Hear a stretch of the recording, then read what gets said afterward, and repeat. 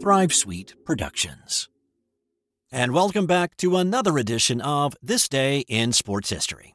Now, let me start off this episode by saying that I am a huge fan of Will Ferrell's Semi-Pro. And if you've seen that movie, then you will remember that the Flint Tropics acquired Monix, played by Woody Harrelson, by trading away the team's washing machine. Well, back on January 19th, 1983, the hockey player, Tom Martin, was traded for a bus. Martin was a junior league player in the World Hockey League, whose rights were owned by the Seattle Breakers. Martin was a freshman at the University of Denver and had zero interest in playing for the Breakers, and team management knew that.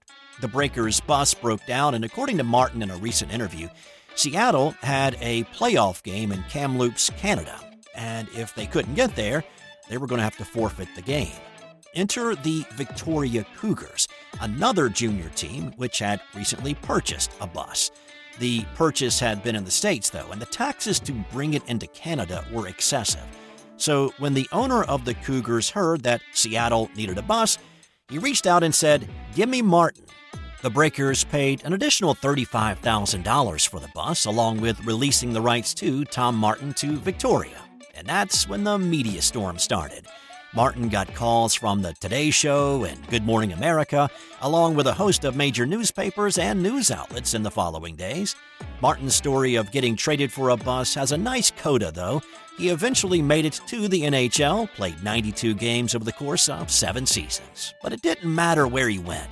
He was and will forever be known as Bussy for what happened on this day 41 years ago. Also on this day, in 1974, Notre Dame shocked the college basketball world, knocking off the UCLA Bruins and ending their 88-game winning streak. The Bruins were on the road for this one, and with 3.5 minutes left in the game, they led 70-59 and looked like they were going to push the streak to 89 games.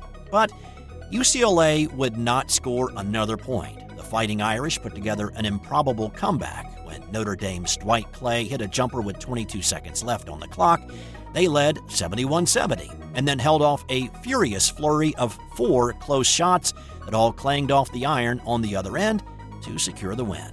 Notre Dame's win removed the polish of invincibility from UCLA, who went on to lose to Oregon and Oregon State later that year, and then had their string of 7 consecutive NCAA titles snapped when NC State beat the Bruins in the national championship game in March.